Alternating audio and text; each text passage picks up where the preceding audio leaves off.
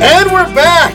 Mike, and Oscar here, finally putting a bow on all things Tarantino. That is, of course, until he releases the surprise Kill Bill Volume 3 that he has in his canister and puts it out in theaters later on this year. But until then, this will be our final episode of the Tarantino Rewatch series, some 15, 17-hour excursion that we have taken you on, and you have hopefully been with us through, and hopefully learned a thing or two along the way on this August 7th, 2019, or the 17-year anniversary of Spy Kids 2, The Island of Lost Dreams. This is the second Spy Kids movie you've referenced in your little anniversary.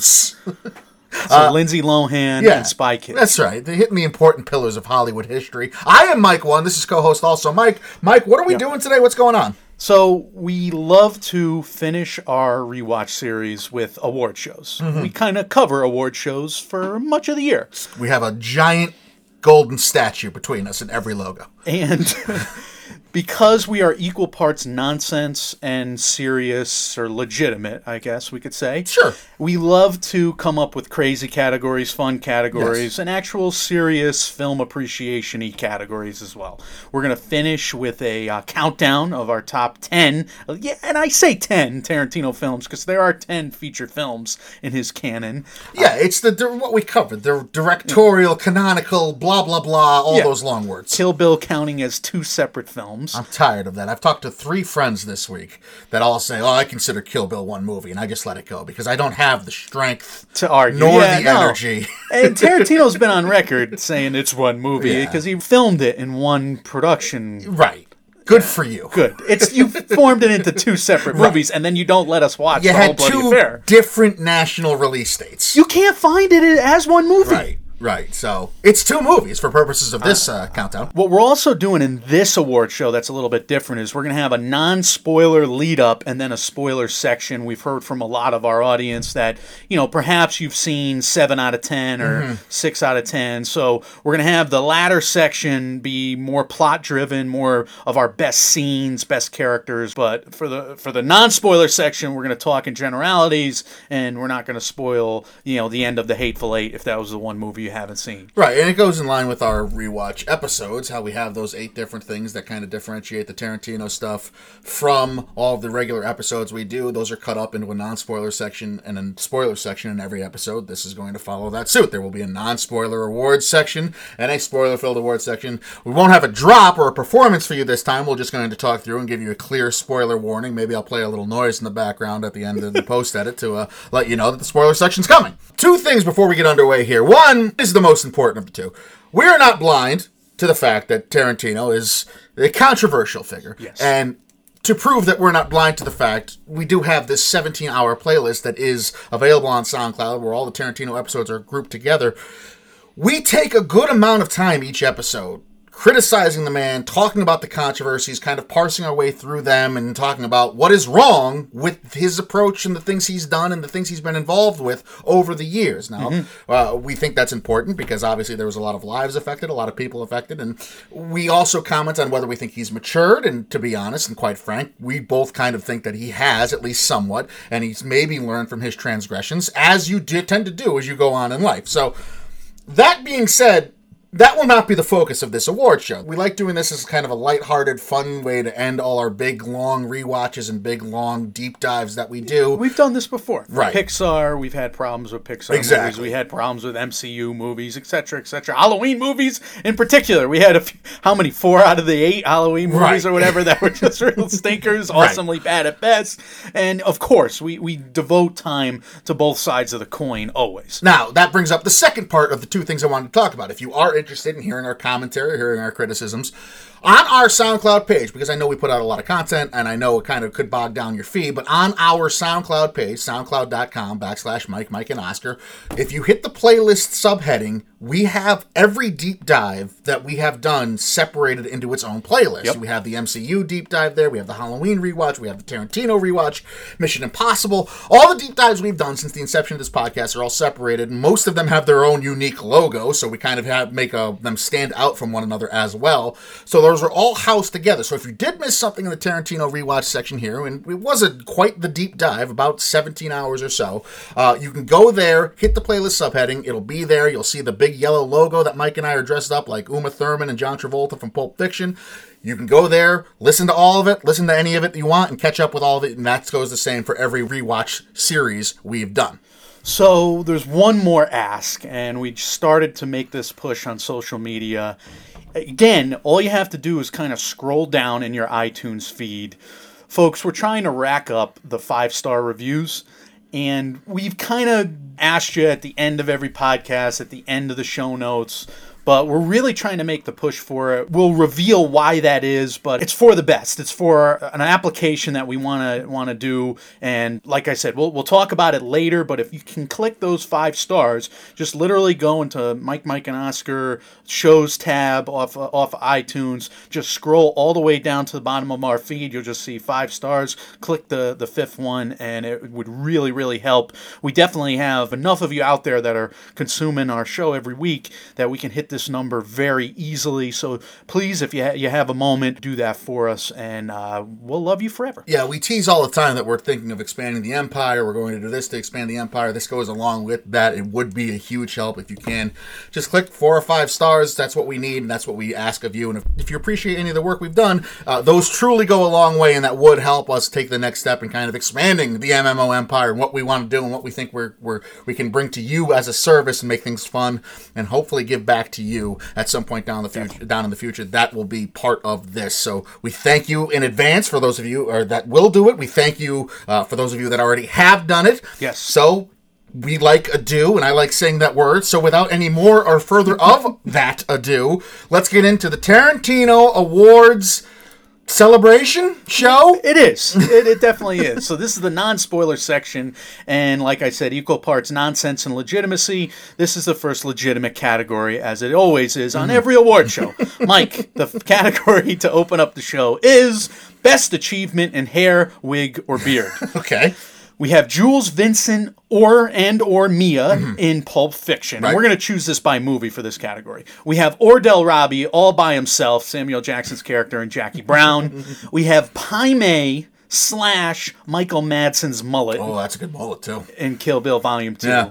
We have all the beards of Django Unchained. Waltz, Fox, Leo, Don Johnson. Great beard game in that movie. Oh, great. We have the mustache of Kurt Russell all by itself in The Hateful Eight. That is a stash. That is a huge stash. And we have the Hollywood hair of Pitt, Robbie, and DiCaprio in Once Upon a Time in Hollywood. So a little bit in the opposite of the way the Academy rewards this category, I'm partial to those that actually grow it naturally. Yeah. And aren't kind of taped on or glued on with a big Zabata-like mustache in some of these performances. Now, you could also make the argument that a few of these movies have hair, wigs, and beards. Yeah. I said or beards, That's so true. you can weigh it That's however true. you need to. I think Pulp Fiction might be the most iconic, but we know for a fact that those are all wigs. We've talked about that in the review, so that's not natural. I kind of put points against that. Thank God for all the Halloween costumes to follow. I pray to God Ordell Robbie's beard is fake in Jackie Brown, because that thing is disgusting. It is disgusting. So I can't reward that in good faith. How many years would it take to grow that? But, you have to only grow, 7 separate strands of hair off your chin and then braid those. It's disgusting. It is. Same could be said for Pai Mei with the Fu Manchu and the long, strokey beard that he has there, but I do love that mullet Michael Madsen's rocking, and it would hurt my heart if I found out that was a wig. I'd like to think Michael Madsen just grew that and kept it. The fact that he's had it in other stuff makes me think it's real. This is all a long way of me saying, that's a real mustache in The Hateful Eight, right?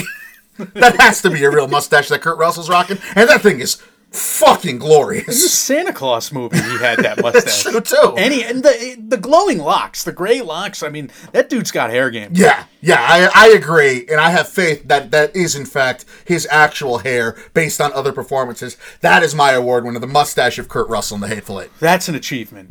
Oh, yes. No doubt that's an achievement. I'm going to go with the most iconic, I think, because I'm not going to pick it in the next category. I'm going to go with Jules, Vincent, and Mia. I'm going to talk about the wig game here. I'm going to salute all the Halloween costumes to follow and say that these were great wigs. Yeah. I don't necessarily know if they looked impeccably real, watching that movie years later. Right. Kind of like, it's a wig. Right. But Right. at the same time, it just looked so good, and it characterizes those three so well. Yeah, I would say certainly the most iconic, probably, of that category is the Pulp Fiction setting there. Otherwise, the Hollywood hair of Pitt, Robbie, and DiCaprio, we're just jealous. Those sideburns, those choppy-ass sideburns that Brad Pitt is rocking. Yeah. Oh, those are beautiful. Good for them. Mike, the next category is most iconic costume. I'm going to talk about the black suits, first of all, and this is from 2 movies. So black suits is your nominee. Okay. You got Reservoir Dogs, all the dogs. You got Jules, Vincent, and Mia in Pulp Fiction. Ordell Robbie's get up in Jackie Brown, yet again, mentioning his fashion name. icon on a lot of levels. The bride's yellow tracksuit in Kill Bill Volume 1, even though it is a homage to Bruce Lee's yellow tracksuit in a movie that he did. We have Stuntman Mike with the icy hot jacket and Death Proof, the black t-shirt. Is that ever really explained? Has Icy Hot ever come out and been like, yeah, we're cool with our brand being splatted all over this character? Who kills mercilessly. Yeah, I wasn't going to say it. I think it's a spoiler, but go ahead. It's not. Come on, it's a trailer spoiler. All right, fine. Shoshana's red dress in Inglourious Bastards, one of my favorites. Big standout. You have Django in the blue suit, Django Unchained. Loved it. I don't know if it's iconic, but it's probably the best looking of this group. Margot Robbie as Sharon Tate. About town, I'm talking the white skirt, the black shirt, Once Upon a Time in Hollywood. And then pick one of the yellow shirts from Brad Pitt. Either when he's laying down on the golf court or he's got the Hawaiian shirt on going to the Manson Rants and Once Upon a Time in Hollywood. So here, again, I'll walk you through my thinking of where I landed on this. The 2 from Once Upon a Time in Hollywood, I think will be iconic. I think those are the 2 most iconic looks. Yet. But I'm not going to say they're the most iconic right now. So those are kind of out for me. Again, I've talked about, I think that suit Jamie Foxx is wearing might be the best suit of all time. I just don't know that it rises to the level of iconicism. I think maybe that's a word. That something else in this category is. Shoshana's red dress has kind of been done in other movies. That's more of an homage to me. Stuntman Mike, I don't want a reward. And the bride's yellow tracksuit, again, is an homage. Ordell Robbie's a disgusting human being. So I picked, much in the way that you picked Pulp Fiction last category because you knew you weren't going to pick it this one. I didn't pick it last category because I wanted to pick it for this one. I think the black suits, specifically that Jules and Vincent wear in Pulp Fiction, is the winner for me. And it was done out of necessity. Tarantino didn't have a costuming Right. budget. And he's like, all right, everybody just wear funeral attire. Take these suits that I already used in Reservoir Dogs. Great pick. I'm going to go with the bride's yellow tracksuit in Kill Bill Volume 1 because I am not familiar or was not familiar with that particular Bruce Lee film. So I didn't know it was an homage for the last 10 years until we did this recent study on it. So whenever I would see a yellow tracksuit on a biker, I would be I would have they're that copying Uma Thurman. and song in my head. I would have that song in my head because when I see a yellow tracksuit, I'm thinking of The Bride. I'm sure that's intentional too, and that's a way Tarantino reintroducing things that have gone by. Look at how he handles Sharon Tate in Once Upon a Time in Hollywood, reintroducing everything to a new generation that may have not recognized it in the first place. So yeah, no qualms there. Next category here, Mike, is Best Achievement in Samuel L. Jackson. We have his role as Jules in Pulp Fiction. Yeah. We have Ordell Robbie in Jackie Brown. Yeah. We have Steven in Django Unchained. Inarguably the most underrated role of his career. Definitely. Inarguably. Definitely. Does not get enough credit for what he did in that movie. And we have Major Marquis Warren in The Hateful Eight. This is Best Achievement in Samuel L. Jackson. So how do we qualify best in this way, right? So the most notable and the most legendary, iconic performance has to be Such Jules. a lawyer. Well, I'm trying to parse it through. This is a tough category to vote on. It's a tough category. Ordell Robbie's gross. He's just a gross human being. It's a good character. It's a good character. He It's a brought good a lot slimy to it. character. Yeah. And I would say the same for probably Marquez Warren, the way he's treated throughout The Hateful Eight. I might be giving something away, but go watch it and judge for yourself. I'm going to say Steven from Django Unchained, just because I think it doesn't get enough credit and isn't highlighted enough because he's such a good actor in other roles for the same director. So I'll take this chance to highlight it. So I'm going to go with Jules from Pulp Fiction. I thought the range is there, and I love his performance in Steven. That character has... All of these are just home runs. He knocks it out of the park every time. To me, the two Oscar-worthy roles were the two that we mentioned. Yeah. Jules in Pulp Fiction and Steven in Django Unchained. I think I would co-sign that because I can't imagine Ordell Roby getting handed an Oscar. And he was nominated for Jules in Pulp Fiction. So that is my pick. The next category, we're going to go Best Acting Performance in a Tarantino film. Oh, we're getting serious. Yeah, we have Samuel L. Jackson as Jules in Pulp Fiction. I'll add yours in here. We'll go with Samuel L. Jackson as Steven in Django Unchained. Mm-hmm. Pam Grier was nominated for a Golden Globe for Jackie Brown. Yeah, Tarantino really thought she was worthy of the Oscar that year. Uma Thurman was Globe nominated as well for her role in Kill Bill. I think it was 2. It might have been both. We talked about how she should have been there at the Academy Awards for Volume 1, certainly. But here's the biggies, and at least the Oscaries. Yeah. Christoph Waltz won his Best Supporting Actor, his first one, for Inglourious Bastards, and then he won a second for Django Unchained as King Schultz. Talk about range. Finally, we think Leonardo DiCaprio is going to win Best Actor for Once Upon a Time in Hollywood. I am going to be shocked if you pick against that, Mike. Leo for Django doesn't make the cut here, huh? Calvin Candy, nowhere to be found. I was trying to say, got to talk to the Academy. Yeah. Yeah, it's Leo. And it's almost unfair because it's so head and shoulders above anything I think we've seen, not only in a Tarantino movie, but in most Leo performances. Right. I don't think we've seen this type of character and him just dive in wholeheartedly to the nuances that this type of character's insecurity bring to the forefront and his kind of being vulnerable brings to the forefront. I am in awe of that performance, having seen the movie for the 4 times that I have, and I think he's part of the reason why I still want to see it more. It's Leo for me. So the Once Upon a Time in Hollywood Twitter feed yesterday, they posted like best performances of his career for Leonardo DiCaprio, like a big poster GIF kind of thing. And you really need something more than just clicking the heart button for like. Right. We need like love. We need like would die for. Right. We need more buttons. Yeah. And I would click the would die for button. It's Leonardo DiCaprio, Once Upon a Time in Hollywood. So good. Front runner. I would be shocked if somebody comes along and passes him in our eyes. Gotta agree. He's number one with a bullet in the best actor race right now. I can't imagine. Again, I understand Taron Egerton did a great job. He's probably his biggest competition of films that have been released so far in 2019. To me, it's head and shoulders. It's not close. It's Leo. He's doing next level stuff. Yeah. Mike, if you became a multimillionaire... This is a category, by the way. Yeah. Yep. You would buy this mode of Tarantino transportation at auction. All right. So if you got rich, you're buying one of these motor vehicles. Zed's motorcycle, his chopper, in Pulp Fiction. It's up for auction. It's a nice bike. It's well known. Yeah. The Bride's yellow Yamaha FZS 600 Phaser Kawasaki ZZR 250 and Kill Bill 1. You did a little research. I did a little research. I Googled. All right. So the yellow motorcycle. Right. The Pussy Wagon in Kill Bill Volume 1. Imagine driving around this town in that. Well, Tarantino imagines it because he owned that vehicle. He owned that gosh darn vehicle. We have Ordell Robbie's Mercedes-Benz 450 SL R107 from 1975 in Jackie Brown. It's a nice car. Big trunk. Big trunk. We have the 1970 Dodge Challenger. This is the end of movie car, the white one from Vanishing Point. This is in Death Proof. It's another classic car. We have the 1969 Dodge Charger, Stuntman Mike approved, and I guess we could say customized. So this would be bidding on that specific car with its interior. Specific car. If you wanted to be a murderer, you could use that car in Death Proof. Not that one would. Right. Maybe this is a dangerous auction, but it's an auction. Get all kinds of people here. Finally, from Death Proof, we have 1972's Mustang of the Girls, which is that yellow car at the end. Car. We have King Schultz's Tooth Wagon in Django Unchained. And we have 1966's Cadillac DeVille. This is Rick Dalton's car in Once Upon a Time in Hollywood. I can't take Rick Dalton's car because that thing's a boat. I would definitely end up hitting something and fender bendering it, and that would be a waste of money. You're driving a Kia right now, yeah. Right. That would be a change.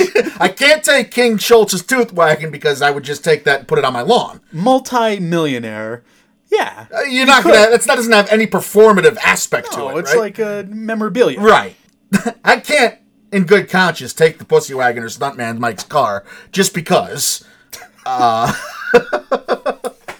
I really liked the yellow Mustang from Death Proof that the girls rode around in. And I've always been a sucker for the Mustang type. Now, I'm not a car guy at all, but a guy that my neighbor growing up, he spent a lot of money getting his first muscle car, which was a Mustang, and ever since I've kind of been enamored with it. That put a big impression on me as a youngster. Yeah. So I've had an affinity for those. So that would be my pick. I'm with you because all of these seem like chores to me. Like we would have to upkeep them, and I'm not a car guy. And I tried to mention all these cool cars for the car people out there, right. The listeners that love cars.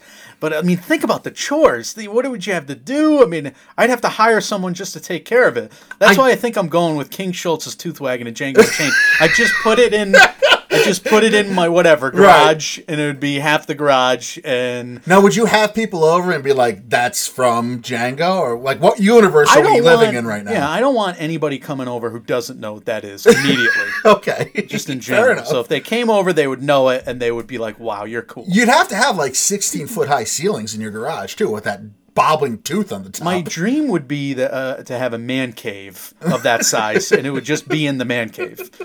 People come by and just slap the tooth and have it go back and forth. Like a whatever. I don't know. Maybe it's right next to the stairs in this said man cave. So you can wiggle it on the way down. You can wiggle it on the way down. All right, we've put a lot of thought into this, I think. Well, that's my answer. It's the wrong answer, but it's my answer. No, it's the right answer if you don't want to do upkeep, I think. I mean, the only other thing I can think of is Stuntman Mike's car. You could just take that and immediately enter, like, demolition derbies. Because it's already meant for it. Very nice. But if I enter a demolition derby, I will explode. You will. Yeah, we would not be good at demolition derbies. We would like paintball. Yeah. Demolition derbies. We're not good at those anything things. Where there's any chance of injury. War games, not so much for us. We are movie critics. Mike, this might be the biggest category. We're going to take our time with this and do it right. This is difficult. Yes, it is. Best soundtrack. Yeah, this is tough. Reservoir Dogs, we had K-Billy's Super Sounds of the 70s Weekend, with Steelers Wheel, Stuck in the Middle with You, with Little Green Bag, etc., etc. Great songs in that first film. Absolutely. We have Pulp Fiction. We got all the surf music, like Meeserloo. You got Jungle Boogie, after you change the radio station during the credits. Son of a Preacher Man. You got the You Can Never Tell song where they twist. Songs. Oh, great music in that film. Jackie Brown, we got Across 110th Street. Yeah, a couple times. Strawberry Letter 23, Street Life. I was blown away by how good that soundtrack was on rewatch. But can't you say that about every single one of these movies? Yes, like, is he the most in tune? I guess that's kind of a pun, but is he the most in tune director with how he uses well-known songs in film? Is there anyone close? He takes pop music of years past, forgotten pop songs, and he makes them popular again. He does that with actors. He does that with music. Yeah. The man's got the magic touch for taking old popular things and making them popular again. I said that again. Give him a second life. Wow, I am redundant. Kill Bill Volume 1, we have Nancy Sinatra's Bang Bang to start us off. We got Twisted Nerve, which is everybody's ringtone. Don't Let Me Be Misunderstood. We have Woohoo. 5, 6, 7, 8's there. Yeah, I should not speak that like William Shatner. The song deserves to be sung. Spoken word album. Here we go. We got Kill Bill Volume 2, Goodnight Moon, the Chingon finale, and Ennio Morricone was in both of those films. But Kill Bill Volume 2 was immediately disqualified for having the techno remix of that She's Not There song by the Zombies. Yeah, which is very out of place for a Tarantino movie and selection. The surprise of this category was Death Proof. We had Baby It's You down in Mexico. Hold Tight by D. Dozy, Beaky, Mick, and Titch, plus a great speech surrounding that. A ton of great songs. They really were. Jeepster, etc., etc. Death Proof soundtrack. Highly recommend it. Inglourious Bastards, we had a ton of movie theme songs. White Lightning, Cat People by David Bowie, which was the theme song for Cat People, Natasha Kinski. Ennio Morricone's all over Inglourious Bastards in terms of the scoring as well. Django Unchained, Freedom, I Got a Name, Rick Ross, John Legend. Tupac, James Brown.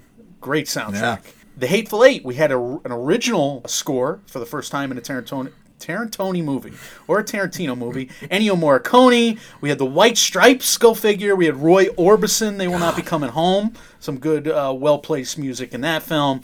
And then, of course, Once Upon a Time in Hollywood highlights include, but not limited to, Deep Purple, Neil Diamond, Vanilla Fudge, Son of a Lovin' Man, Lost Bravos, etc., etc., etc. Look at the range and the variety of just different genres of music that he goes to and he highlights. It's not just old classic rock. He's got a lot of hip-hop in there. He's got a lot of alternative in there. Just a genius, and I think it's all underscored by the fact that jukebox in Death Proof is the actual Quentin Tarantino-owned jukebox, which is a really cool Easter egg. Definitely. This is tough. This is tough. I'm going to go Django. I think the soundtrack I've listened to most lately has been Once Upon a Time in Hollywood. Recency bias. It is recency bias, and Django also is just like you're ready to run through a wall after you listen to some of those songs. Some of the most listened to songs for me in the Django soundtrack. I think the most listened to album though is Kill Bill Volume 1. I think second would be Death Proof. It's kind of so hard to pick. This is just strictly personal preference because they're all awesome. Yes, I'm going to go with Kill Bill Volume 1. No criticism for your Django pick. Yeah. Though, so that's a great category. Shout out to Once Upon a Time in Hollywood, though. Neil Diamond, give me a whole new introduction. So I'm not going to list his movies here, Mike, but what's your best first watch experience of a Tarantino film? Yeah, Can you that's think a good of question. one? I have mine ready if you need me to go with it. I think my best first watch was Kill Bill Volume 2 when I was hung out to dry by my buddy in high school there. And I had to watch it myself because that opened me up to a whole new life of going to see movies alone in the theater and being okay with it. So that's my answer. That's a dark answer. This is supposed to be a nice category. I'm going to go with Inglourious Bastards. Sorry, Lindsay. I was going to say, you're going with the one where your friend was taken out on a stretcher? That's your best experience? And I'm dark, you said. It made it so much cooler. She passed out at the end of it. She couldn't handle it. It just validated all of the stories I heard about Tarantino, about the Madsen scene in Reservoir Dogs, etc., etc. Yeah, we're both dark. We're dark to the core. All right. Best rewatch experience, and I'm talking about this particular rewatch. So you've seen all of these before. I hadn't. There was a couple I watched for the first time just for the purposes of this rewatch series. So what's your answer for this one? It's Django Unchained, surprisingly so. I'm down on some movies that I liked in the mid-2000s, early 2000s. I was down on Django Unchained. I think it was like my 15th movie of that year. We did an early retrospective on it where I couldn't figure out why a character did something very big in the middle of the movie, and I understood it much more in the rewatch. And it just the movie is an emotional roller coaster. It's tough to take. Yeah, but it's really well done. I think I agree with you. I think that would be my answer as well. And there's a lot of stuff that I wasn't as high on the first time, and things I didn't notice that came to light. Like I really didn't remember loving the soundtrack the first time I watched that movie. And this rewatch, I was like, holy Christ, this is awesome. Studying that movie was incredible. Yeah. Next category here, Mike. At what age do you show your child, hypothetical in our cases, to a degree, I have younger brothers. At what age do you show your child their first Tarantino movie, and which movie is it? God. This is tough. Yeah, but this is necessary because you're going to show a younger person, and you're going to pay it forward. Or, is it bad karma? Is it good karma? It's a mixture of both. But you got to show a younger person a Tarantino film, and how young is that younger person? I think the age, you got to be a teenager. Right? I don't think you could get away with showing like a 10-year-old any of these. Yeah, but one of us has. I don't know how old he should. I don't know how old he was. So I think I showed my youngest brother. I'm the oldest of 5 boys. Right. Coming out of college. Your poor mother. Kill Bills Volume 1 and 2. So Daniel was in middle school, I think, 7th or 8th grade. Yeah, so he's about a teenager. He might have been in 6th grade. I'm going to be honest with you. He might have been in 6th grade. You know what it was? He was in pre-K. He was in pre-K is what it was. No, I think he was like 11 or 12. So Kill Bill I was going to say Kill Bill Volume 1 would be my answer because I think it's the most translatable to what they'd probably be playing in video games at that point anyway. Yeah, it's just gory. It's, right. Well, I don't know. It's like over-the-top violence. Yeah, you got some gross stuff in there, too. Sure. You play Mortal Kombat. It's basically the same thing, though. Yeah. You know? So I think that would be my answer. I don't know that I would want to have the conversation of, like, who's Hitler... Who are these people breaking into this home in Hollywood?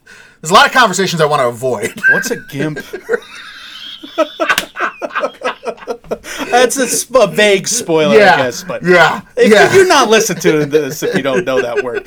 All right, so you think teenager? You got to put an age on it. I go 13. Kill Bill Volume 1. 13, 14. Okay. Kill Bill Volume 1. Okay, so you're not that far. I did it younger. Yeah, you're a couple years off. That's all. The most egregious Oscar snub. We're finally getting on brand now for this award show. Reservoir Dogs original screenplay in 92-93. And again, this is something that was not nominated, to give you a lead in on the lingo here. We had Husbands and Wives by Woody Allen and whoever the fuck wrote Lorenzo's Oil. They were nominated in the original screenplay category. A guy at an auto shop waiting for his car to be fixed. That's so stupid. We have Pam Grier. She was nominated for a Golden Globe, but not in the Best Actress category of 97-98 for Jackie Brown. The biggest crime of that is that she wasn't going to win that category anyway, because that was the Titanic year, and Kate Winslet didn't even win it. And Helen Hunt won the category, as good as it gets. Right, which is its own issue with us. I think Pam Grier was better than Jackie Brown. No question. Yeah. No question. All right. Uma Thurman in the Best Actress category in 2003-2004 for Kill Bill Volume 1. Michael, Diane Keaton was nominated for Something's Gotta Give. That's pretty inexcusable. We like Diane Keaton. Yeah. Something's Gotta Give. That's pretty inexcusable. Is a, at best, guilty pleasure. If nothing else, the feminist statement that Uma Thurman was putting forward and having women represented as badass martial arts heroes. Hey, we are Oscar critics. We just dissect these performances year in, year out the last 3 years. That was a great performance. That was a great dramatic performance. It was. And then she did all the action stuff on top of it. I think the movie kind of disqualified her there, and the fact that it was over-the-top gory. Oh, yeah, and the stigma with Tarantino that was attached. He's still this, pissant indie director that makes these over-the-top films. But looking back at that performance, I thought it was incredible. No question. Robert Richardson in cinematography in 2003-2004 for Kill Bill Volume 1. Girl with a pearl earring, some nice visuals. There's no way they moved the cameras half as well. I mean, Kill Bill Volume 1, just the camera movement alone was next level. And then Seabiscuit is more an editing than it is a cinematography showcase. Seabiscuit. Right? Come on. Seabiscuit. They both look good. I'm just saying Kill Bill Volume 1 was better. Seabiscuit. Seabiscuit was nominated for Best Picture that year, too, I think, right? So that was probably an Oscar puzzles type thing. They wanted to justify its Best Picture placement. Looking back, Kill Bill Volume 1 is the biggest snub for me in Oscar history. I wholeheartedly agree. It's just a matter of which category you think was the most egregious. Finally, Samuel L. Jackson in 2012-2013 for Django's Unchained's Stephen character. This was a supporting actor possibility. Look, we all love Alan Arkin. We all love Diane Keaton. Alan Arkin is not doing half as much. Yeah, no, as Samuel L. These are all really good picks because some of the people that did get nominated that you highlighted it's not close. It's really not close. It's not close. I would pick Uma Thurman. That would be for Best Actress. That would be where I would fall, and I think if our podcast was around that year, we'd probably be yelling from mountaintops about the kind of snubbing that went under, because it's just a great performance in general, and it's got such a great message attached to it, and it stands for so much. Again, not taking into consideration all the controversy that ended up being attached to Kill Bill Volume 2 and her duties on set through no fault of hers. I am going to factor in some Academy mores or some things that they usually do here. The Samuel L. Jackson performance, it was great, but characters like that typically don't get nominated. Yeah. Robert Richardson, Kill Bill, probably too hokey with all the fast zooms, etc. in the cinematography. I get why those weren't nominated. Pam Grier and Uma Thurman, those don't make sense to me. The Reservoir Dogs, all right, he's brand spanking new, but let him pay his dues a little bit. Reservoir Dogs' biggest snub was the Indie Film Spirit Awards, and how it didn't win Best Original Screenplay there. That was the biggest snub of that one. I remember Pam Grier just being so good in Jackie Brown and us gushing over her, and then Uma Thurman. I don't know who to pick here. It's tough. I'm gonna go tie. They're both got super snubs. The rare tie. All right, that happens. Rare tie, but I have to do it. The most egregious Oscar loss, and I combed through all of his nominations. These are the three that stuck out to me. Okay. I think these are egregious. 1994-95's Best Director for Pulp Fiction. He lost to Robert Zemeckis of Forrest Gump. That same year, Best Picture, he lost with Pulp Fiction to Forrest Gump. I think that was egregious. And finally, Best Original Screenplay in 2009, 2010. He lost for Inglourious Bastards to The Hurt Locker and Mark Bull. I love The Hurt Locker. I thought it should have won Best Director that year. I thought it should have won Best Picture. Maybe I could see the argument. I still would have had Inglourious Bastards over it for Best Picture, but it's at least on the level. We talk about tiers all the time with our Oscar talk, right? At least that's a tier 1. And, make your pick on tier 1. Mike, there's no way the screenplay for The Hurt Locker, which is essentially just one episode of 24 and then 2 episodes of 24. Right. That's my pick. And the reason is, for the reasons you're hitting on, but also Robert Zemeckis, you can at least see the argument back in 1994 for doing what he did with Forrest Gump, and it was really a big deal that he was able to put Tom Hanks into all these historical spots in Forrest Gump, and it's kind of, I don't know that it really holds up today, but for the time, it was a big deal and kind of a forerunner and a precedent to a lot of things that would happen in film to where we are today. So you see that as a similar tier. Yeah, it was like a technological achievement there, and it was like, how could this one guy be tasked with doing this and pulling it off so well? So I get it. I'm sure in '94 I would be more impressed by it.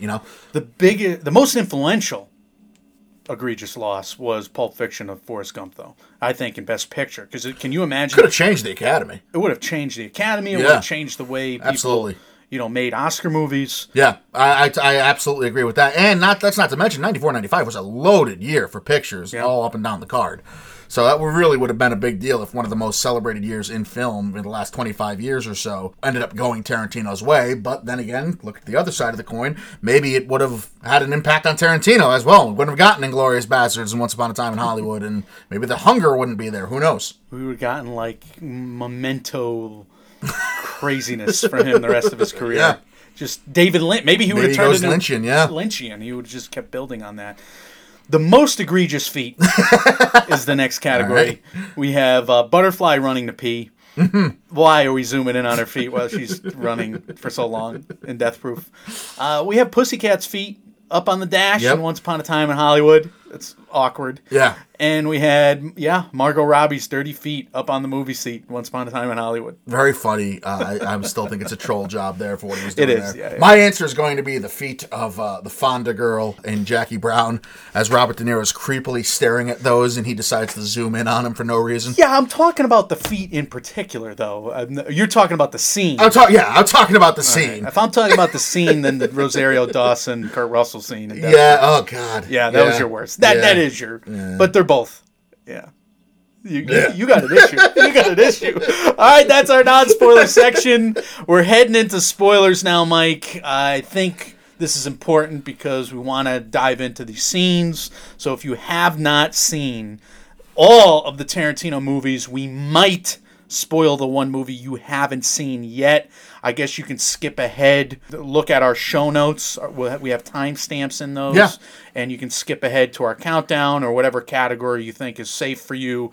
But full disclosure, we are heading into spoilers now. All spoilers all the time here. This will constitute your spoiler warning. Let's get right into it. Michael, what's the next category? So the most fun we had with an MMO performance. And I'm going to quote the movies. That's why this is spoilers. Okay. You're going to bark all day, little doggy? You're going to bite from Reservoir Dogs. I only remembered my quotes for the most part. That's fine because my answer has to do with my quote, so we're good.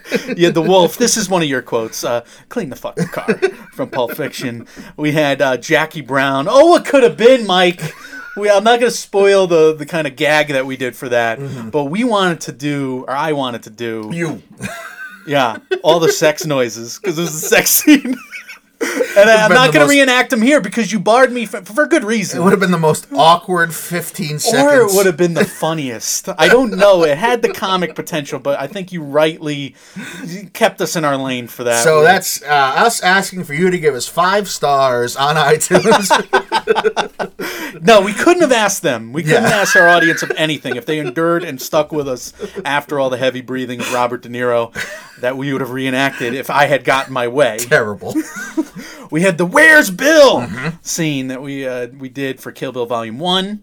We had You're Going in the Ground Tonight. Yeah, that's my winner, because I think I sound a little bit like Michael Madsen. Yeah, I was you did proud on the of show. how I came off there. You did. So it's all about me. And Death Proof, we had I put out a bunch of your performances as well. Yeah, We had you Death did. Proof, You did Kurt Russell. You're going to have to start getting scared immediately. Yeah.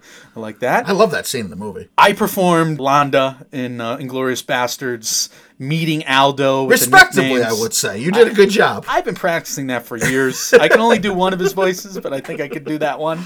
The Django Unchained scene we did, again, I'm impersonating the Christoph Waltz character. In other words, Marshall.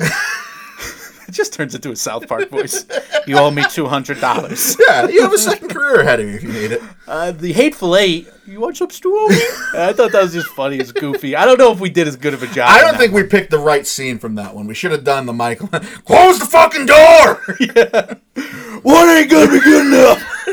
But we would have had a fight over who got to be Madsen. Yeah, probably.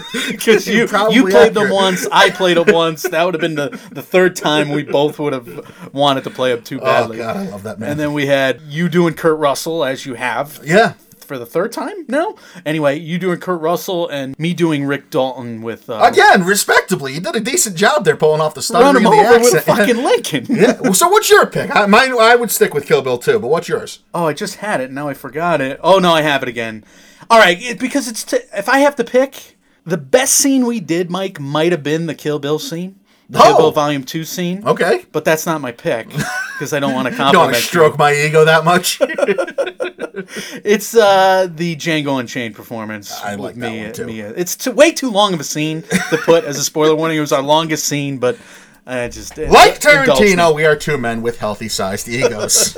I thought we were gonna pick each other's scene. No, of course not. That would have been the classy thing to do. I would have put money on this breaking down exactly as it did. All right, Mike. This is a big category as well. The last place you'd want to be. Mm-hmm. The last place. Yeah.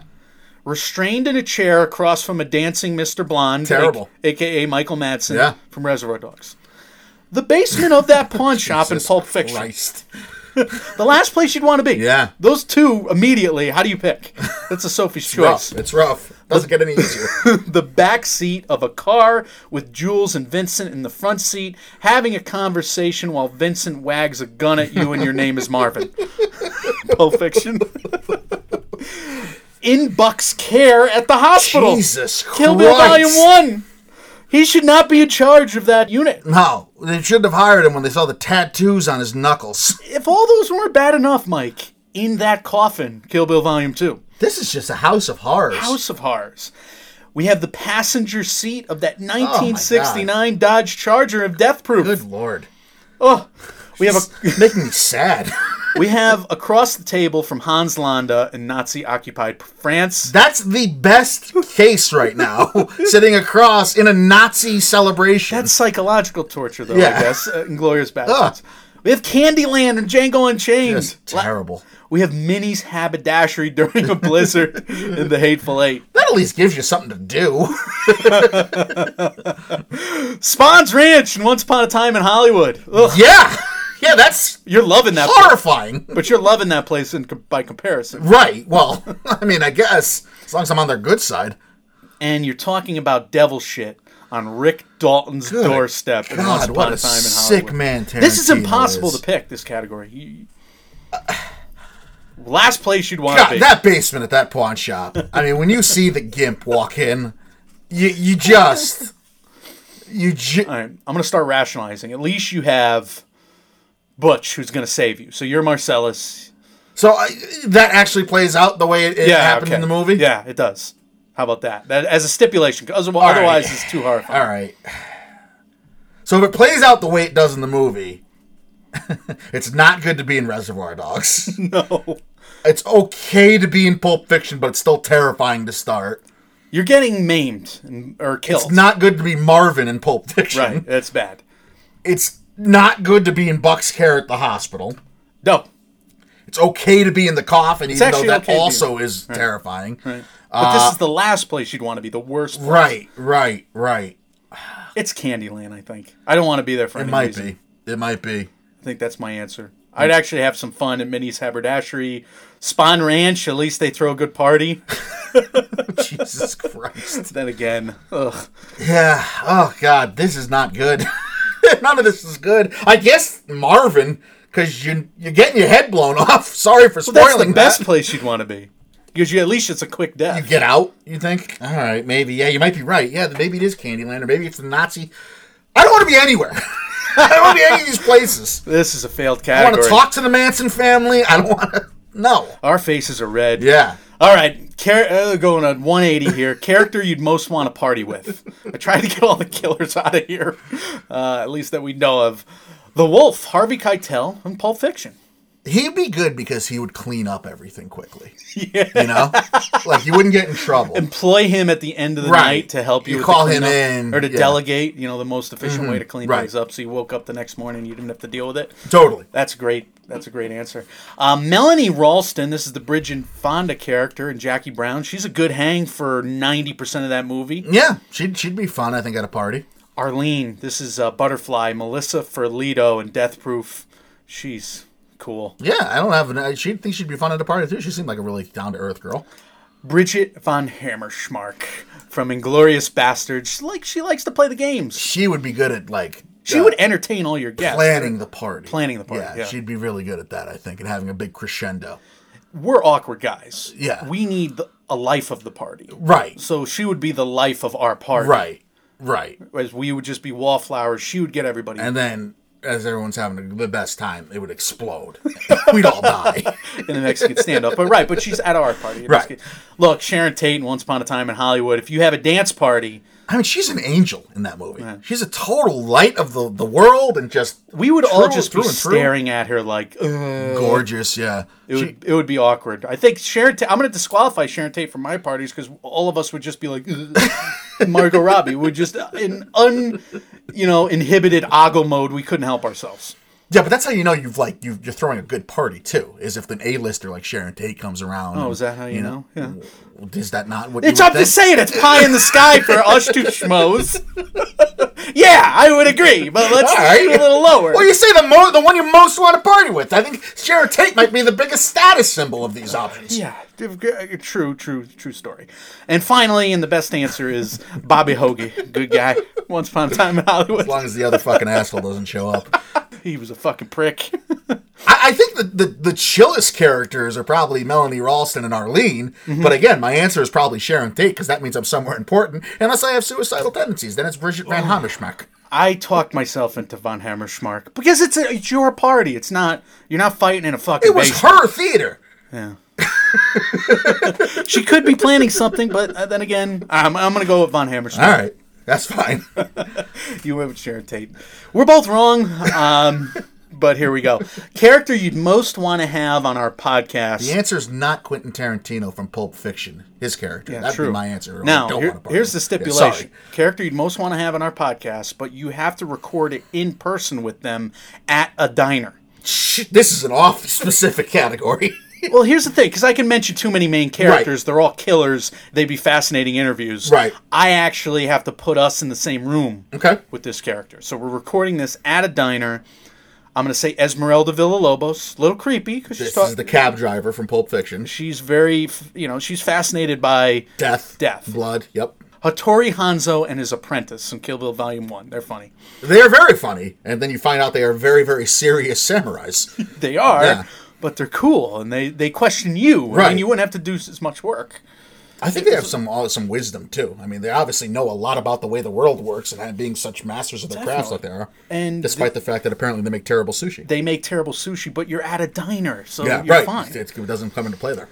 Jungle Julia and Death Proof, you just talk music. She knows everything about every band of the 70s, 80s, 90s. I legitimately just want to pick, whether that's her or Tarantino's version of her, like, I want to pick whoever's brain is behind that to talk music with them. Yeah. Because I love musical history, so that would be a big get. That would be cool. General Ed Fennec This is Mike Myers' character. That's a terrible choice because I would break out laughing in his face as soon as he just started because of talking. the accent that I can't do right now. We both had it down. It's like a very smart, yes, that's right. That's right. That's right. That's what it was. It was all the way down, right, sir. Inglourious Bastards. I couldn't. No way could I do an interview with that. Just laughing. And then Rick Dalton from Once Upon a Time in Hollywood. He's the one main character I put in here. He is a killer, though. He's the one we actually see, like, kind of giving an interview in a restaurant, in a diner. Sure. He'd be a good. He would be great. Yeah, he'd be the best get. Maybe I have to disqualify him. My answer, just for personal preference, would be Jungle Julia, just to sit down and have a conversation with all that knowledge there. That is a good pick. Yeah. Then again, you're in a public place, so maybe a killer would have worked here, I guess. Now, I'm going to say... Depending, It's Rick Dalton, and he is a killer. It's Rick Dalton. I would interview Rick Dalton. Well, the fucking hippies aren't, I'll tell you that. Best time jump or flashback montage. Oh, this is good. We have Mr. Orange learning his anecdote in Reservoir Dogs. We have Christopher Walken's Story of the Watch in Pulp Fiction. Absurd. We have O-Ren Ishii's anime origin story in Kill Bill Volume 1. Maybe the most different that Tarantino went. It is went. most different. Yeah, the most different radical direction he took his movie in of any of these films. I would agree. The cruel tutelage of Pai Mei in Kill Bill Volume 2. Yeah. Well timed, but... Very, very interesting. We have the Hugo Stieglitz. It's almost like an anecdote in Inglourious Bastards. You love saying his name, and I don't blame you. Domingue Gang. We got the big Act 2 to Act 3 change up at Minnie's Haberdashery in The Hateful Eight. We got Cliff versus Bruce in Once Upon a Time in Hollywood. Come under all kinds of fire lately. A lot of controversies being attached to that. True. Why wouldn't there be? It's Tarantino. And we have the montage about Rick's trip to Italy in Once Upon a Time in Hollywood. Get Ringo, said the gringo. That's a great title. Great posters for all the spaghetti westerns in that movie. He went to Mad Magazine, which has since announced that it's going to be not doing original episodes anymore. He had the Mad Magazine people actually construct that Mad Magazine issue that Rick Dalton's on the cover of. He really goes above and beyond for the kind of aesthetic of his film to engross you in the world. That said, my answer's got to be O-Ren Ishii because it's the most radical, and he pulls it off. And it just lends credence to this thing we talk about where we let Tarantino get away with whatever he wants because he's done everything. Yeah. And he proves that it goes in line with the story at the end of the day anyway, so don't question it, just strap in for the ride. That's a great pick. It is certainly the most unique and produced, I would say. I'm going to go with what I just said. Might be recency bias, but the montage about Rick's trip to Italy, I just thought that was so well done. So skilled. There's 2 parts to the montage. You got the airport, you got the flashback part of it, going back through all of his movies, through the sit down with Cliff, and then of course you have them returning home, and you have him going to get his dog, and you got the sadness that brings up with the song choice, Rolling Stones. You get a little bit of a history lesson about movie making too. You're talking about some legitimate directors, some spaghetti western directors, some fake spaghetti westerns. You're talking about some homages. You're talking about the shooting style in Italy at the time, how they shot it in Tower of Babel style, and everyone's speaking their own language. Yeah, I appreciate that for what it was, absolutely. All that being said, the gall of Tarantino to pull off an antagonist backstory during your protagonist Act 1 to Act 2 transition or that escape there, that was incredible. Just the gall. I'm going to put this here, and you're going to deal with it. And you're just going to like it. And just trust me, it pays off. And we did. We liked it. All right, the Most Improved Genre Award. What genre did Tarantino most improve by taking a stab at it? Okay. We have the heist/Mexican standoff crime movie in Reservoir Dogs. We have pulp crime, literally a genre in the 1920s, 30s, 40s. That was Jackie Brown? This is Pulp Fiction. Oh, okay. We have the procedural, which is, it's a procedural heist movie, I guess you could say. It's an Elmore Leonard genre, etc., crime genre. Which at the time was the biggest departure that Tarantino did. He's off Reservoir Dogs and Pulp Fiction, and now he's adapting crime drama novels. And that's a writer that basically formed his own genre. Yeah. Kung Fu, Kill Bill Volume 1, martial arts, no question about it.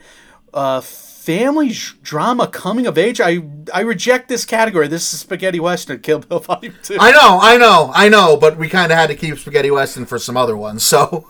I disagree. Well, there is the family drama aspect, certainly, at the end of it. That's inarguable, I would say. Yeah. but no. Okay. Fair. Disqualified. You have a good percentage. I'll say Kill Bill Volume 2. It wasn't going to be what I picked anyway. Okay. I'm appalled by the song. Slasher, serial killer, grindhouse for Death Proof. No question about that. Historical fiction war. Yeah, Inglourious Bastards, Men on a Mission. Okay. Historical fiction slavery. Again, spaghetti western, but it's also very much a bounty hunter movie in Django Unchained. Trapped Together, Whodunit, Chamber Piece, Hateful Eight. And Day in the Life, buddy hangout movie, buddy hangout comedy, no question about it. Once Upon a Time in Hollywood. The way I'm going to answer this is I'm going to pick the subgenre, love that word, of a movie that I probably wouldn't have been exposed to otherwise. I think that might be Kung Fu.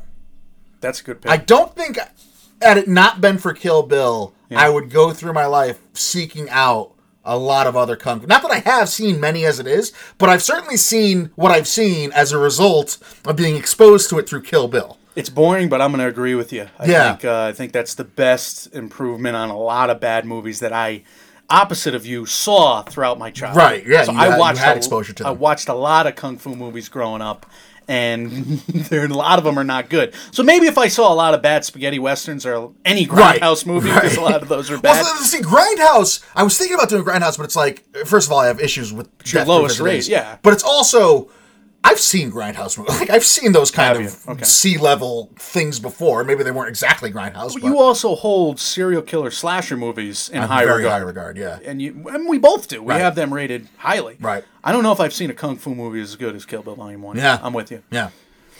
Might be our shortcoming. Maybe we haven't seen the right ones, but there it is. Okay, let's get into our best scene section here, Mike. The funniest scene. We have Christopher Walken's POW story in Pulp Fiction. Laugh out loud funny. We had the crying of stuntman Mike in Death Proof. Like a shocking laugh, right? Like an oh my god, I can't believe he's doing this type thing. Buongiorno. The happy hour before Nation's Pride. Gorlami. That premiere in Inglourious Bastards. We had the baghead scene. Django Unchained. Look, I think we all agree it was a good effort and a nice idea. But the bags could have been done better. That scene it's like a sore thumb from the movie. Yeah, it is. It really There's also some fucked up shit at the beginning of that scene, but somehow it's a really funny scene. We have Cliff Booth's flashback to getting fired by Randy in Once Upon a Time in Hollywood. Very funny.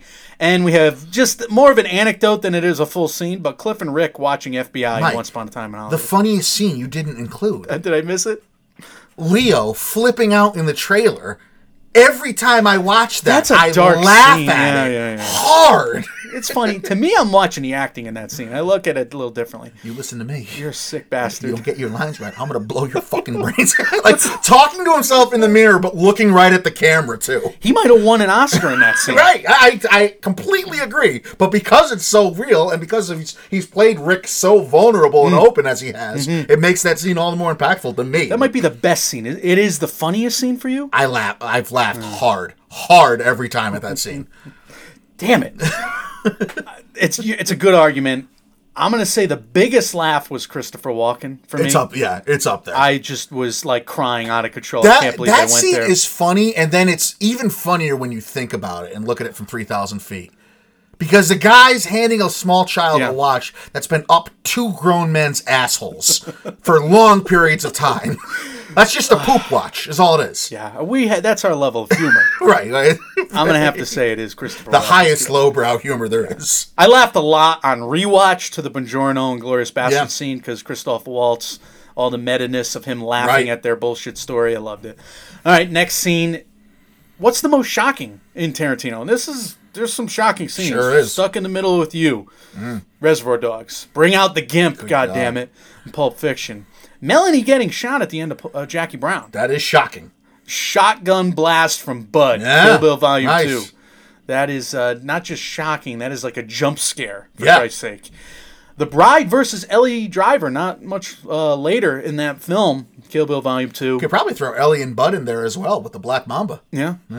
The Revenge of the Giant Face. Was it shocking, though? We can debate it. Inglourious Bastards. We have King Shoots Candy. Monsieur Candy and Django Unchained. Something we got a whole new appreciation for, both of us. We kind of recontextualize it in our second watch here. That definitely shocked me, though. Yeah. Now, I'm not talking about the subsequent action scene afterwards. Right. Although, I guess you can conclude that, but we're going to have its own just category. Just the choice to actually, Revenge of the Poison Coffee. I don't know. I forget. I mean, Daisy Domergue's got a secret. That was funny, too, yeah. The Hateful Eight was shocking. Yeah, it sure was. The finale of Once Upon a Time in Hollywood. He was keeping us guessing that whole movie, and then he had that finale. I really don't want to pick Hollywood, but I know it's recency bias. Most shocking. Yeah. What shocked you the most? Bring Out the Gimp was the most horrifying, I would say, at the time. Came out of nowhere, that we're literally in that world. It's also the most contrived, I would say. I mean, Killing Hitler I'd put up there too. Actually going through with Killing Hitler and having him writing him off there. I think I reacted the most to that. Yeah. In a way, to Once Upon a Time in Hollywood. Also, I think I yelled and laughed the most to The Hateful Eight. I'm gonna pick the most shocking scene is that shotgun blast from Bud. Kill Bill Volume 2. Yeah, and that's kind of understated, and I think that's what I'm picking as well as an understated one. I'm going to pick Melanie getting shot in that crowded parking lot in the mall because you just, of the context in which the scene is taking place, it's the furthest thing you think would actually happen just based on where the characters are alone. You're yelling at it. No, you didn't do that. Right. No, that just didn't happen. Right. All right, so that we're going with more jump scares for this category. Best dialogue scene. We got a serious one. We got Jules and Vincent in that first sequence from Pulp Fiction, the Royale with cheese. Mm-hmm. You know, there's like 3 parts to it. They go up, and then they're in the apartment room. I say what again? That's a great sequence. That is. Jules and Vincent in the final diner sequence. We got the negotiation. Then we have the bookends to the first scene with the whole speech being said again. Hell of a scene. Sure is. We have the bride reuniting with Bill at the end of Kill Bill Volume 2. We have the Superman. That Superman speech is great. Anecdote, it really is. We have the whole finale with Bill. How do I look? The 5-finger death punch. Heart-exploding death punch. You got it wrong. It's whatever. You're recycling that voice again. You're tired or something? All right, we got Hans Landa interrogating Monsieur Lapadite and Inglourious Bastards. May I smoke a pipe as well? Hell of a scene. Yeah. And then we got a new one that just really floored me. We have Leo and Julia Butters on the set of Lancer and Once Upon a Time in Hollywood. I don't know. Would you bother me? Yeah. And we got, he's not the best anymore. Followed by crying. Breezy. We got, it's a great scene. So what's your pick here, Mike? The most memorable dialogue from a Tarantino movie, still, I think, is the Ezekiel quoting. Yeah. From Pulp Fiction. It's hard to pick against those, isn't it? Yeah. So I think that's where I would land, even though the guy has made his career off of being either the best or second best to Sorkin at actually having memorable and fluid dialogue between his characters. It's hard to argue with. It really is. I'm still going to argue with you a little bit. I think the best scene of those is the Landa interrogation of Monsieur Lapadite. It's a muscle flex scene, but it's so much more. It's basically it's hair-raising, man. Yeah, it's that movie in microcosm as we talked about, and screenwriting advice. It parallels every scene you're going to get for the rest of the film. I just think it's also like, I think that movie is his masterpiece. I'm going with Landa interrogating. Pulled off even more impressively by the fact that it's primarily in another language, and we have to follow it in subtitles. First part of it, absolutely. All right, so that's a tough category. It absolutely is. That's what the guy's made his career off of, essentially. Right. Best action sequence, maybe less tough, because a bunch of them come from the same movie. Mm-hmm. We got Butch rescuing Marcellus in Pulp Fiction. We have The Bride versus Vernita Green, Kill Bill 1. Mm-hmm. The Bride versus The Crazy 88, Kill Bill 1. The Bride versus Oren Ishii, Kill Bill 1. Yeah. They got 3 major action sequences in that one movie. We have Ship's Mass / the final car chase battle on Death Proof. And we got the big shootout after King dies. That's Django a great one, too. Yeah. I mean, you can put the whole third act of Django Unchained Sure could. Here. This is really tough. I mean, I'm kind of choosing between 2 of the Kill Bill fight scenes. I mean, the best one, for my money, is The Bride versus Oren Ishii in Kill Bill Volume 1. But there's how do you a lot pick of moments of downtime in that fight where they were stopping and walking around. Which I didn't remember, and it was reintroduced to on this watch. Just incredible. You got the whole, that and little... The visuals of that are stunning. Just the garden, the water, the whatever that thing is, the bridge. I mean, it's in Tarantino, like we've said in the episode, Tarantino said it's one of his proudest shots, just how that whole thing looks. Maybe I'm just a sycophant, but I'm going with The Bride versus Oren Ishii. I'm going to do the Crazy 88s, Okay. just because I think you have the most action, and then you also have the artistic looks of how the silhouettes are battling each other. But I don't think you can go wrong in this category, and I think Kill Bill especially was made to be a beautiful action movie. The big shootout in Django Unchained, that's like a tweener. Like, I can't classify it. Like, it could have been most shocking. It could have been best action sequence. I love the way that was written, too. And Yeah. it apparently underwent some rewrites as well. But I that whole third act of Django, I think, is really fulfilling. It could be in this next category Yeah. as well. I don't know where to put it, but here we go. Best Mexican standoff. Guns on everybody. Everybody has a gun, Michael, in Reservoir Dogs, that finale. We have At the Diner with Jules and Vincent and Honey Bunny and whatever, Ringo. Keep cool, honey bunny. Pulp Fiction. We have Setting a Trap for Ordell, Jackie Brown with Michael Keaton, with Pam Grier, etc., etc. Yeah. Again, multiple guns. We have BB, Bill, and Kill Bill Volume 2. You got some fake guns in there, too. You got Nerf guns, which I thought was a nice touch. You shot me. Yeah. And then you have a flashback about a Mexican standoff. Incredible. We have fighting in a fucking basement. Glorious Bastards. Jody Domergue, or Domingre, pronunciation optional. When he emerges in The Hateful Eight, that's a hell of a standoff. Might be the funniest payoff of any Mexican standoff. Again, Quentin making us laugh Yeah. at things we shouldn't be Right. laughing at. You got Django Unchained. I guess you can call it a Mexican standoff with King Schultz and Monsieur Candy and his heavies, and then Django with access to it's a great standoff. And then you have Tex versus Cliff versus Brandy versus Knives in Once Upon a Time in Hollywood. Eventually flamethrowers, but that's later. Over time, that one may grow in prestige in my mind. Reservoir Dogs is the true Mexican standoff. And hell, Francesca gets a punch in there. Yeah. Once Upon a Time Right. in Hollywood as well. But yeah, you're right. The best scene of those is Inglourious Bastards. Yeah, The best preceding scene. That one, that's making you on the edge of your seat there. I don't know. What's your no pick? guns me, no guns you. What do you pick here? Oh, it's tough. The best pure Mexican standoff is probably the original Reservoir Dogs. That's how I'm leaning as well. But he made plays on that for the rest of his Right. filmography. Somewhere in every movie, we kept mentioning it, he has a Mexican standoff, whether it's a joke, whether it's for real, whether it's a different version of it. He kept playing with that kind Yeah, of scene. like in Kill Bill Volume 2, it's not a Mexican it's a heartwarming moment. yeah. It's a shocking moment. I think you're right. The best scene is Inglourious Bastards. The most meaningful, most emotional one for me was Kill Bill Volume 2. Right. That blew me away. Yeah, so it's Even all on the way rewatch. you wanted to find it, but yeah, I think I go Reservoir Dogs just with ironically, a gun to my head here. The non-Margot Robbie Tarantino Style Award. Because I'm not putting Sharon Tate in here because she would win. Okay. So we could just say right off the top in the name of the category she would win. Probably fair. All right, but we got a style award here. We got the little green bag. The dogs walk out of the diner in Reservoir Dogs. We got Mia dancing to a song that, upon retrospect, is a screwed up song by Yep. Neil Diamond. Girl, You'll Be a Woman Soon. Why are you singing about that, dude? Why was he singing Sweet Caroline about a baby? I don't know. What the hell is he singing about, Yeah. Mike? Neil Diamond. Weird guy. We have to look at it, take another look at him. Maybe. Might be fucked up. Pulp Fiction. We have Ordell drives around the block. I think that's Strawberry 23 with Chris Tucker in the trunk of Jackie Brown. Style. I love that scene. All in one shot, too. Heading to the restaurant, the Crazy 88s, on motorcycles, yellow tracksuit, yellow motorcycle, in Japan, Kill Bill. Great song. We have Bounty Hunter Paradise in the Rocky freaking Mountains, and Django Unchained, great song there too. Yeah.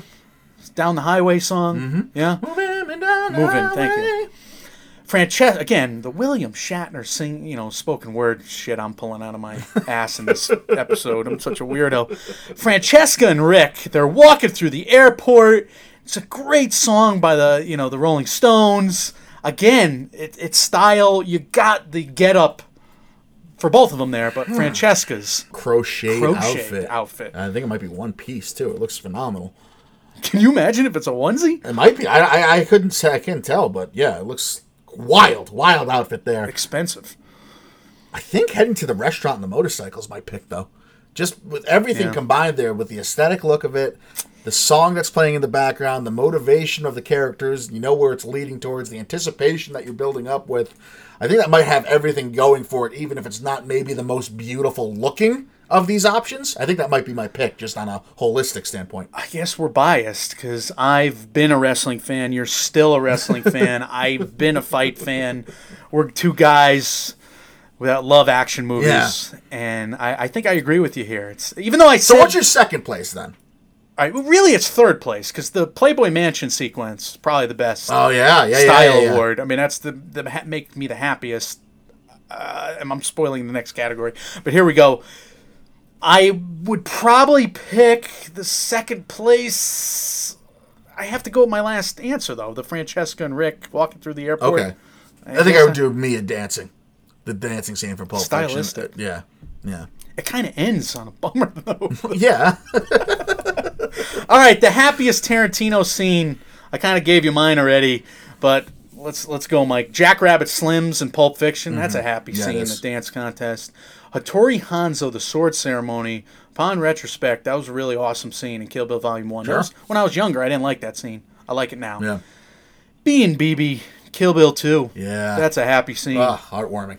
The girls killing Stuntman Mike. Happy scene. Love that scene.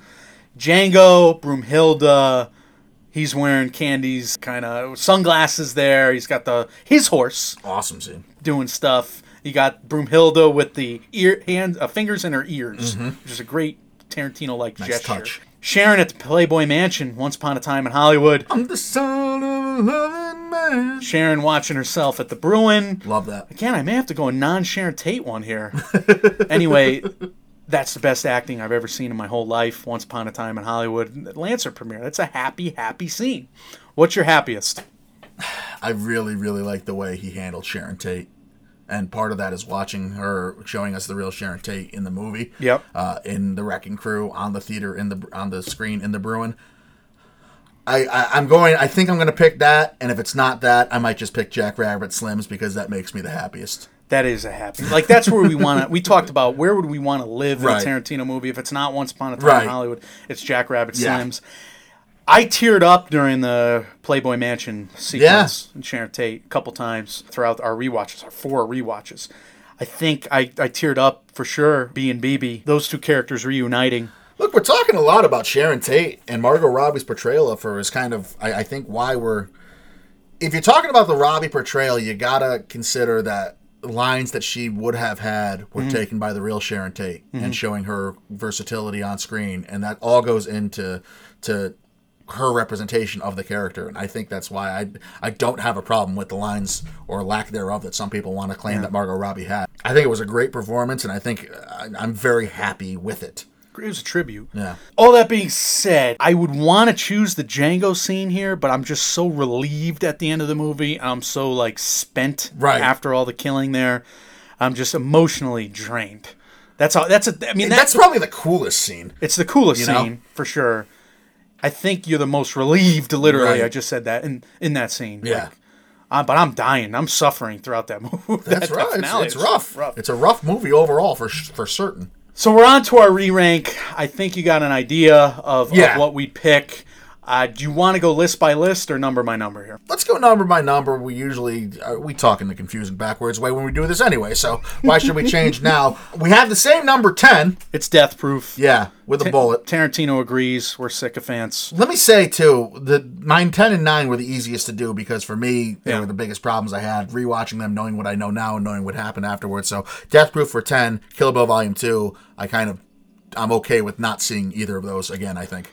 I still think Kill Bill Volume 2 as a movie is pretty strong. I think... I don't disagree. I think the production story behind it makes it a bit slimy. But as a movie, I think it's a little better, so I rank it a little higher. I have The Hateful Eight as my number 9. I still don't know if I get that movie. I know it's just about America and everybody's fucked up and everybody's racist. And when they're not racist, they're chauvinists, and it's really a hard story to tell. There seems to be some more subtext. I would agree. I don't know if he's great at the mystery, though. I don't know if he's great at it. I would like to see him embrace it wholly and go full-fledged into it instead of having a kind of genre shift halfway through the movie. Right. I'm surprised my number 8 is Jackie Brown. I had that much lower going into this rewatch. That's mine as well, and I'm pretty high on it. I have a problem here after the bottom 2 that I think all these movies are great. Most of these movies are B pluses for me. I think, I'll be honest with you, all of them are B pluses for me, based on my rankings. I'm with you. I mean, Jackie Brown on up, I'm a B or higher on all of them. So, Jackie Brown's my 8. Hateful Eight is my 7. So what's your 7? Reservoir Dogs. It doesn't age as well, and I have some issues with it, just based on as a movie. It's his first canonical effort. It's one of his first efforts. Mm-hmm. There's some awkward moments in there. I like it. I don't know if I love that movie as much as I used to, but that is my number 7. That's fair. I had that a little higher. I have that at my number 5. I kind of thought it gained points on rewatch, whereas some of his other ones lost points, but I don't have an issue. You can tell it's an early 90s movie for sure. You can tell it's one of his first efforts, but my number 6 is Inglourious Basterds. And I know a lot of people are going to yell at that and think I'm crazy, and you're probably right, but I'm surprised. It's not a matter of I don't think it's a good movie. Right. It's just a matter of grading, and I just think that, that's a B+, and I have, I don't give out A's and A- easily, and I think my top 3 or 4 are all A-, and I have that as a B+. That's all it is. Yeah. That's basically the same tied with Reservoir Dogs for me. Disagree, but I'll get there because I want to save it. My number 6 is Kill Bill Volume 2. I do think it's a well-made movie. Mm-hmm. I think there's some awesome scenes. I think it's one of the most surprising films. So many scenes just pay off on revelations. And there's some action, but it's not the big fight scene movie that we thought it was going to be, which was shocking. It truly is a Western building up to like a gunfight, like a gunslinger's gunfight, which is what Westerns build up to. Yeah. Violent, quick action. Yeah. It's not a pull out of a gun out of a holster movie. It's some creative way that he turns these scenes. I don't disagree with any of it. Yeah. Number 5, Mike. I already said my number 5 was Reservoir Dogs, so what's yours? It's Django Unchained, which was, again, much lower. I struggled with this movie for years. It catapulted itself up on my list here. Kill Bill Volume 2 was higher in previous years as well. Django Unchained bumped it out. I thought it was a hell of a movie. It's an emotional roller coaster. It's tough to watch, tough to take, but I think the history is done, again, respectfully in many cases. I think we have major qualms about the language and the gratuity of it, but the movie is so good that it kind of it does get over that. I mean, maybe we're just two white guys, and we can deal with it because it's not something that rattles us to the bone, and maybe it should. But at the same time, I think it's a well-made movie. I mean, issues with language, I don't know if this is a cop-out or whatever, but issues with language in that movie, it's still showing the representation of what horrible racist white people thought about slaves and black people at the time. I still have a great issue with language in that movie, but I would have less of an issue with the egregiousness of language in that movie than I do with, let's say, the egregiousness of language in Pulp Fiction with Tarantino's character himself. Okay, and that's a good argument. I think this film is still an empowerment movie, and it's not a hopeless movie.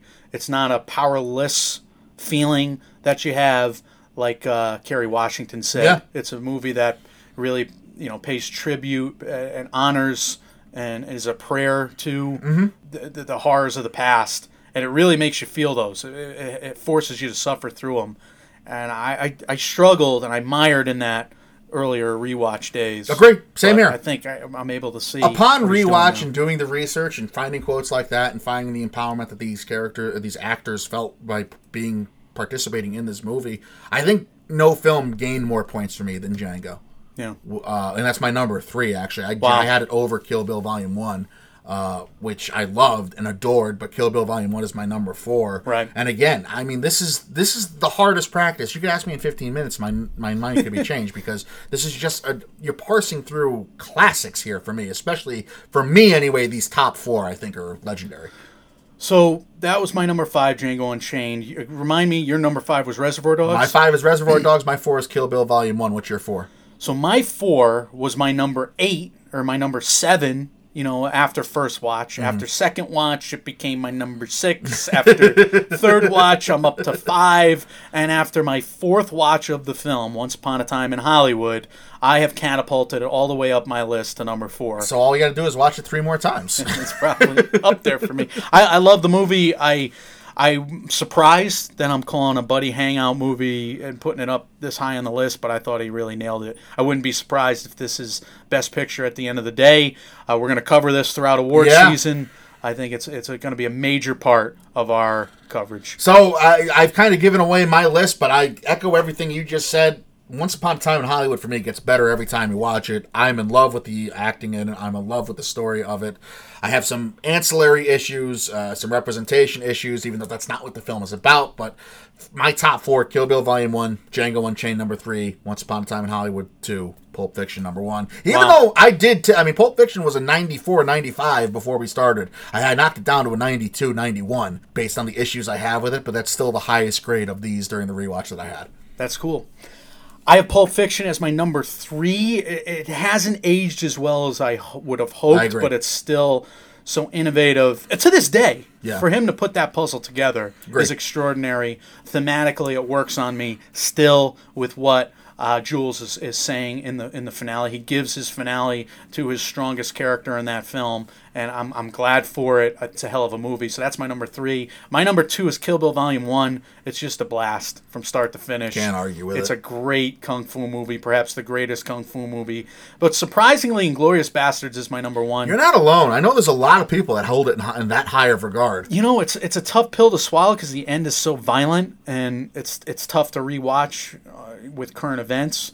It's a movie, though, and I think movie violence is different. I think thematically it meant something, and it still means something. I think he's saying something about the movie universe. Look, I do shudder at the end of it, but at the same time, I think the scene to scene, it's the best movie for me. And you got scenes in the beginning of the film that are just great. I mean, look, the difference between Inglourious Basterds, my number 6, and Pulp Fiction, my number 1, in my grading is literally 4 points. So it's tight. Yeah, you could talk about. I mean, if we did this rewatch series one more time, I would probably re-rank the top 8 or top 7 of these. Yeah. So it is what it is in that respect. And who knows? The Hateful Eight, we might watch it in 3 years under different... When more Easter eggs and more subtext has been... Yeah. People may finally figure that movie out. Right. In 10 years, and we're like, wow, that's pretty profound. That's one of the caveats we said about Once Upon a Time in Hollywood, too. We know there's stuff in this that we're not going to realize and not going to figure out until 10, 15 years have passed. So it's a fluid list like most of our countdowns are, but especially when you're dealing with a guy as engrossed in the subtext and the nuances Tarantino has been, and that's something we tried to highlight and hopefully did bring to the forefront and analyze to death for you throughout this exercise here of the Tarantino Rewatch series, which we can now put up on the shelf in its tidy little playlist. It's done. To the side on SoundCloud. If you'd like to go re-listen to it, we would appreciate that. Go to SoundCloud.com, click on the playlist tab, and you will see the Tarantino Rewatch series all laid out for you. Otherwise, if you have comments, questions, concerns, or anything else to say about the Tarantino Rewatch series, this award show, or anything we do in the MMO Empire, we want to hear from you as always. We are Mike, and Oscar on Facebook, Mike, and Oscar on Instagram, MM and Oscar on Twitter, Mike, and Oscar at gmail.com, and on Reddit. We're available everywhere you hear podcasts, whether that's TuneIn, Stitcher, SoundCloud, iTunes, Apple Podcast, I don't know, Google Play, etc. If you just type in Mike, and Oscar, you'll see our smiling faces, cartoon faces waving back at you. And if you can give us a review, like we said at the top of the show on Apple Podcasts, we really do need to collect those 4 and 5 star reviews. So we would thank you very much if you can just take the time to scroll down on our Apple Podcast page, find the stars, and click all 5 of them there. Michael, what's coming next, and what's some words of wisdom for these people? So we got a lot of Oscar Sprint profiles. Those are our movie reviews of Oscar contenders, of award season contenders. We got a lot of those releasing in the next few months. We're going to start with The Farewell. We may have something for you next week. We'll see how the actual Rotten Tomato movie review scores come out. We'll see what the buzz says. But we're going to really sink our teeth into a lot of current movies for you. We got our 2 weekly shows, MMO Weekly and Oscar Race Update, where we do Hollywood Hot Takes in one, where we cover everything award season in the other. So that's going to be, regularly scheduled programming for you. We may flip it in terms of the Oscar Race Update once the award show season starts up, where we'll do those on Mondays. But right now we're keeping MMOW on the Monday, and at the end of the week, you're getting your Oscar Race Movie Talk fix. And finally, Mike, we're going to do some fun stuff with the Halloween season with the horror movies, whether they're retrospectives. We've already talked about a unique way to do another kind of rewatch for you that'll be based on a current movie that I think we're both jazzed for. And whether we do that or they do something else, I'm not going to commit to it quite yet. But it's not going to be as big as the last few rewatches we've done. No, it's certainly going to be like 5 or 6 episodes, but it's going to be fun. And hopefully shorter and horror related. We got too many Oscar movies to review and too many Oscar, race updates to give. So we're going to be about our brand, but we really love the off season because we can dive in to rewatches like this. Check out all our others, like Mike said. Yeah, guys. With all that, Tarantino rewatch series, you can officially put the closing notes on that. And like we said, we're done with it. We appreciate you being along for the ride. We are Mike, and Oscar, trying to make award season year-round without the stuffiness. When your reality does suck, you can always come over here, click play, and watch movies with us. We will check you out next time. Thanks for listening. See ya.